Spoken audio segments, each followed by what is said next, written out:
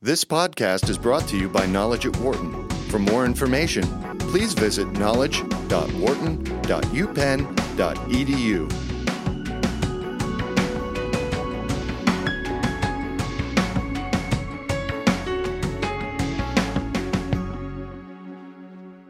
We all know how important the internet is to our daily lives, but we're constantly adjusting to changes that happen within it. One of the areas of greatest interest for hundreds of millions of people is their link to forms of art, whether it be music or video, pictures, whatever. It has made many people more creative than probably they ever knew they were.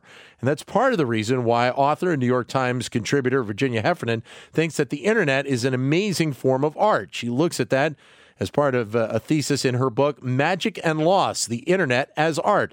And Virginia joins us on the show right now. Welcome, Virginia. Hey there. Great to have you. Thanks very much for coming on today. Good to be here. Thank you. Before we get into the book, going through it, great stories, especially in the introduction. So I have to ask, how's your Latin these days? Okay, so what you're referring to is a really traumatic moment where my father, an English professor at Dartmouth, told me he thought my prose was getting a little glib. I wanted to be an academic, and he thought I was sounding too much like LOL OMG language in my would-be academic writing. And I said, he said, Oh, we just lost the line. Okay. It's those lines up in New Hampshire. So we'll get her back on the line, and we'll finish that story in just a second. But it is an interesting story, and we'll talk to Virginia about that in just a second. We're joined in just a minute by Virginia Heffernan. The book that she has written called Magic and Loss, the Internet as Art, really delves into how the internet has changed so many things that we do. And I'm going to ask her in just a second about language, because that is an amazing shift that we have seen in terms of our society over the last decade or so. As she mentioned, and it really plays well in with this story, about how the language we use each and every day and how we communicate to people each and every day is quite a bit different. So we're getting Virginia back on the phone. Nope. Okay. So we've got a little bit of an issue with that. So we'll get Virginia back on the phone here in just a second. Her book was a great book to go through and really get a sense. I think we all understand how the internet has changed things, and we've got Virginia back on, and I'll finish that comment in a minute. Virginia, welcome back. Okay, you were about halfway through that story. You had gotten to the point where your dad thought your language was a little too LOL, that type of stuff. Absolutely. And what he said was, it's gotten a little meretricious. And I said, Dad, what does meretricious mean? And he said, oh, it means like a prostitute, from the Latin word meretrix. Good word for all of us to learn. Yeah. Hard word to hear when you're a daughter. I made the resolution at that point that I was going to have to tone down the meretrix. I've never had that conversation with one of my parents, but I've gotten dressed down like that on my language from my parents as well. But let's start there, because it is amazing how language and how we talk and communicate with people has just, it's almost done a 180 within the last decade or two because of the influence of the internet, and obviously in the last decade or so because of the influence of social media. It's extraordinary. As you said in your introduction, we are, almost without knowing it, making and consuming art. And I mean the least likely people, the scientists, the business people. Every time you post on Instagram, you are doing photography. You're distributing your photography. You're developing a photograph. You're at times filtering and doctoring a photograph. And that's an art that people used to go to school for and really have to study. And yet we've all developed a knack for it. Those of us who like Twitter also know how hard it is and how you need the focus of a poet to get 140 characters to say something expressive and consequential. So we don't like to call it doing art. Maybe there's something too twee about that. Yeah. But we still are doing something that conforms to, the rituals and patterns of making art. Has it made language worse over the last decade or so? I mean, I guess I shouldn't even say that. It's like, how much has it really taken away from language? Well, people love to decry the demise of the language, but right now we are in a period where language is proliferating. It used to seem that there would never be, a brand new language.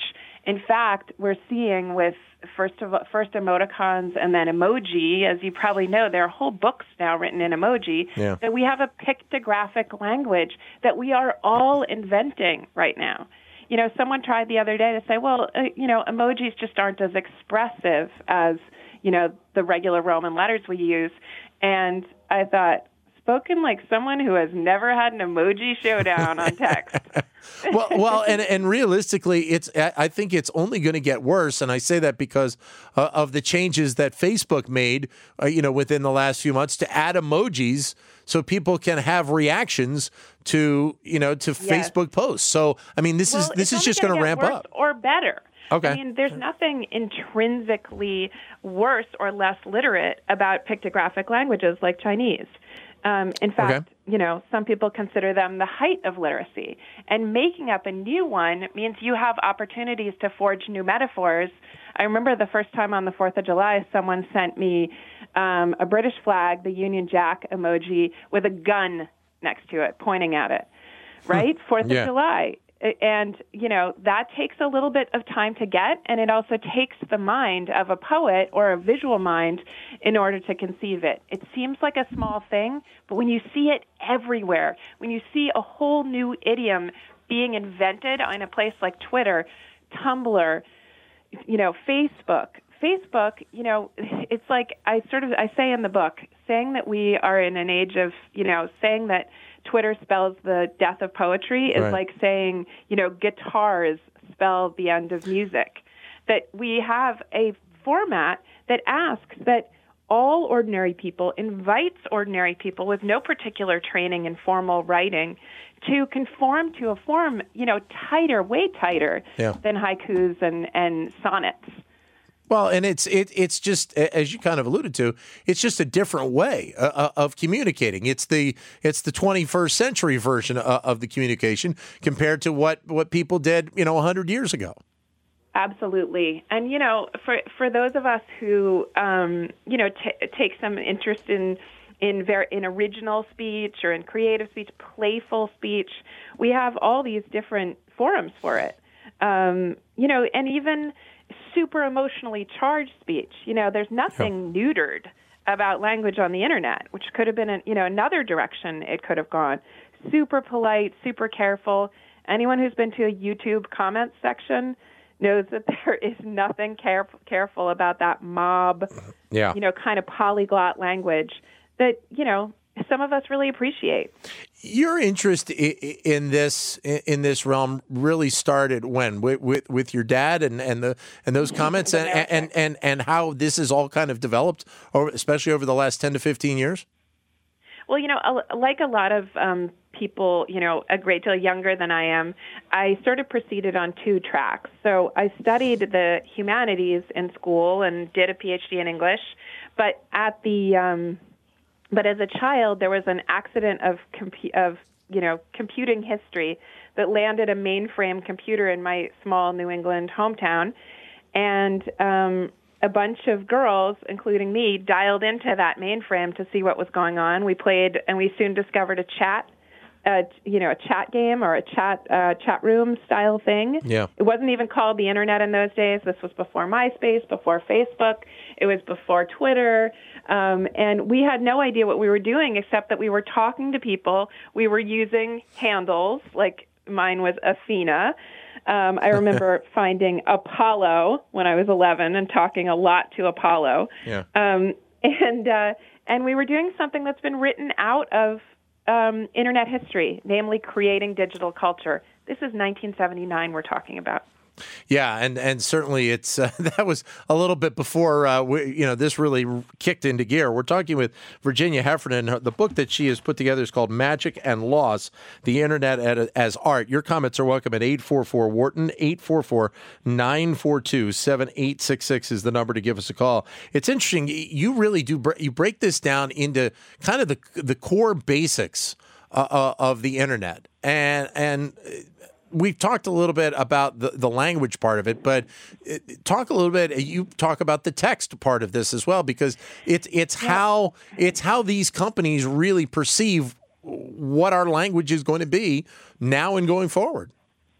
Yeah, there's nothing banal about the language, as I was just saying, on the Internet. It's inventive, it's creative, it's strange, and if you don't create a certain amount of texture and frisson to what you're saying on the Internet, you can't, at least where marketing's concerned, attract any attention. That's where you get authenticity. That's where you get traction.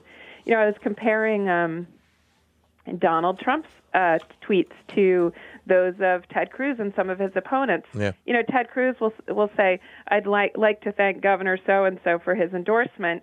But Trump is a really good Twitter player, whether we like it or not. And he'll say, these hilarious things that sound like, the pronouncements of a pharaoh that are, something like, my favorite is, America, if I'm elected, all our problems will be reversed. Yeah, right. That takes guts, and that takes a knowledge of how Twitter works, of what stands out from the noise. And, I think, as the pollsters have been confused about the Trump candidacy, those of us who followed him on Twitter for a long time haven't. He knows how to cut through the noise, and companies that do that can thrive too. He does. I will say he does know how to play that game, but I also say he probably has a lot of good people that help him with that as well. Well, the part of the difference between his candidacy and Obama's presidency, it goes to the medium. And the book really takes seriously, that line that's sometimes a punchline, Marshall McLuhan's line, "The medium is the message." If you're talking on Twitter and you're Donald Trump, you want to make it seem like you're writing them all yourself. Yeah. You're completely unvarnished. You're going crazy. You're like a jazz musician on a tear. And if you are working on YouTube, cooler medium, like Obama's always done, you're surrounded by executive producers. They're keeping you at a distance from the electorate.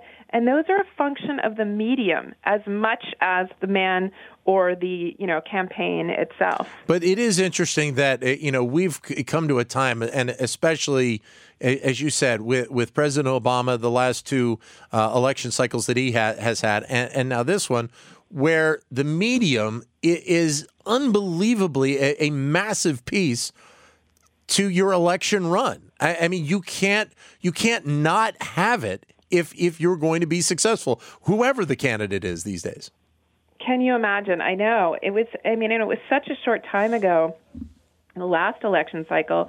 It's really hard to imagine Mitt Romney, and I know he did get on Instagram, but really hard to think of, the old-fashioned, super dignified, super remote candidates jumping on something like Instagram or even something called Twitter. Yeah. Well, and it is. And we're talking with Virginia Heffernan. The book that she has put together is called Magic and Loss: The Internet as Art. Your comments are welcome at 844-WHARTON, 844-942-7866. You also talk about video and music. I'll get to music in a second. Video, man, it's amazing to see how video has kind of enhanced our lifestyles. Obviously, with the fact that a majority of Americans have a smartphone and have a video camera on that smartphone, and are willing to post it on YouTube or Facebook or Twitter. I mean, everybody is a filmmaker these days. Everybody's a filmmaker. I love how you said that. And we have, incredible cameras on our smartphones, and we have lots of different angles we can work them at. You can tilt the phone. Obviously, you can flip it around and do self-portraits. And you can, it just gives a lot of freedom to amateur filmmakers, which we're becoming. Video is what blew me away at the beginning of Web 2.0. the name given to the Yep. time when new broadband made video and social networking possible. I looked at some of the videos on YouTube, and I couldn't believe how many there were. Practically on the first day, the place was teeming with videos. Yep. And I saw some of these amateur homemade videos, and I had been reviewing television as a critic at the New York Times for years, but I had never seen something so captivating as these short homemade videos. Well, what's amazing is that this kind of a push has changed a couple of different industries.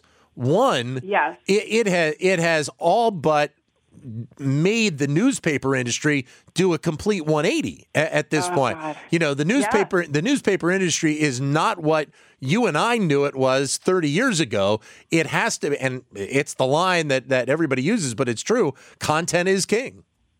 Yeah, that's right. And video content is king. I Yeah. mean, sort of accidental, and this is why I say the medium is the message, fact about video that you can graft very successfully pre-roll advertising to it makes it a much more, it's a tighter integration with advertising. So that's part of the reason that media companies like it. The reason that companies like it is this funny thing where every company, and I'm sure you've heard this and talk about it, has become a media company. Absolutely, yeah. There was a point, not that far into my career writing about online video, where a major vacuum cleaner manufacturer tried to hire me. Now, what in the world would they want with me? Well, they said, we see ourselves as a media company that incidentally sells vacuum cleaners. Oh, how many companies say that these days? A lot of them do. Yeah. It's like the whole manufacturing side is second to the side of them that produces video and content.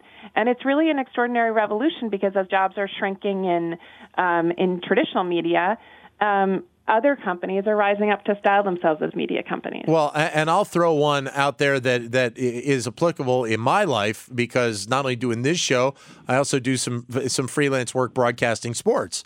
And you think about how sports has changed because of the additional online content that is on there. I mean, every league has their own network. Every league has their own online content to it. Mm-hmm. Every conference in college does. The Ivy League, the pillar of education, has their own digital content where they put all their different games. And in some respects, it's supporting Title IX so that both men's and women's sports can get equal visual time on the internet for family, friends, or whoever wants to watch it. That's amazing. I mean, I'm glad you bring up sports because one of the hallmarks of online video is that the best of it plays in every language. Some people say that call it the lingua franca, the universal language, the online video, and I don't think it's a surprise. Because, people are anywhere that Google's available, people are streaming video from YouTube. I don't think it's an accident that the first most popular videos are, guitar demos, which were the ones that I liked the most, and almost mime shows. I don't know if you remember Coke and Mentos. People would put little Mentos tabs in Coca-Cola bottles and watch them explode. Why would people want to do that? There was rich. You could watch Law & Order on television with amazing scripts. Well, partly because you didn't have to have them dubbed or subtitled. Yeah, and it is amazing. And the video element, people will get more creative as we go along. In some respects, it's a little bit. Oh God, I'm blanking on the movie now, and I can't think of it. Not.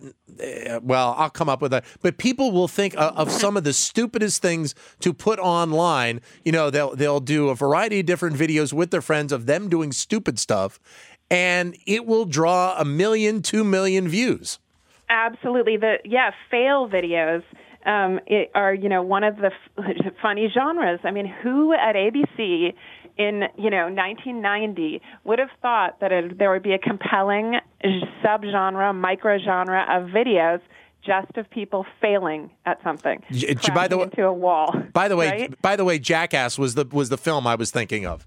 Oh, nice. I'm glad you found it. Yep, Jackass, exactly. That's the kind of, that was like the proto sort of fail videos. Well, now let's switch it because we got a couple minutes left to the music industry because I mean, you think of how the music industry as a whole has changed because of the internet.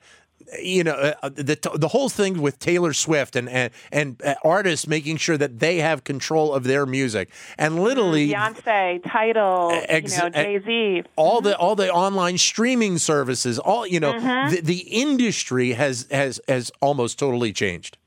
Yeah, well, the thing is that a lot of times we in the media are trying understandably to clock the differences that digitization has made in our own work in our own industries, and that is definitely a huge part of it. But you also think that this is consumer driven and culturally driven in a lot of ways. Yep. So, Steve Jobs introduces iTunes. He wasn't the first, obviously, to start distributing music in the MP3 format, heavily compressed digital signal that replaced vinyl and CDs, and easy to circulate. But once that happened, it was suddenly you could listen to any song you want at any time, in any sequence. And one of the reasons the book is called Magic and Loss, we've been talking about all these good things about the internet. The loss that I first felt when I listened to an MP3 recording or representation of music was that something was missing when I listened to music on iTunes, on the iPod, and I couldn't put my finger on it. And so a lot of this book, and certainly the chapter on music, is my effort to talk to people, to analyze the difference between the vinyl sound and the MP3 sound, to figure out what does digitization cost us. And it has cost us to some degree, correct? It absolutely has, and it is really amazing to see how the culture has addressed that loss, and that is, it has pushed back. You talk about the music industry. Sure. Vinyl sales are through the roof. Live music is how everybody makes their money. All the bands make their money now. Yep. Live appearances. Who would have expected that? We thought that recorded music would be the future forever in the last century, and what's happened is the return of the repressed. Well, the Rolling Stones make more money touring now than they ever have. Just the fact, and this will date me a little bit, is the fact that a couple of weeks back I said to my 10-year-old daughter about I forget who the artist was, but I said, yeah, I've got them on CD back at my place. My 10-year-old daughter goes, "What's a CD?" Oh God, I know. That rapid change that separates us from our children is ultimately super healthy for the culture. Sure. What you want are kids that are finding their own way. I love to the extent that I can even understand a bit of it, I love a tour of my kids' Minecraft worlds. Yeah. There is nothing more interesting than hearing them describe, well, here's where my dog killed my sheep. And, you're looking at this really abstract world. Yeah. I mean, it must have been like, parents trying to understand punk music or rock and roll, or before that, jazz. It is interesting, and we're talking with Virginia Heffernan wrapping up here. It is interesting to see how much that this has all changed kind of our society, but seemingly with the way that things are innovated and things are changing each and every day, we're still probably getting ready for another cycle that will come around the bend in the next 5 to 10 years, or quicker. Kevin Kelly has a great book out right now called The Inevitable. He's one of the, they call him OG of the internet, and he says this is actually the best time to be launching a business, the best time to be launching products, because the world is all ahead of us in worlds, that we haven't conceived of yet. They're just as mysterious to us as apps were 15 years ago. Virtual reality, Internet of Things, wearables, but maybe it'll be none of those things. Maybe it'll be Mars, maybe it'll be, more driverless cars. We don't know, and that's what's exciting. Virginia, great to have you on the show. Thank you very much for coming on. The book is Magic and Loss, The Internet as Art. Thank you again. For more business news and analysis from Knowledge at Wharton, please visit knowledge.wharton.upenn.edu.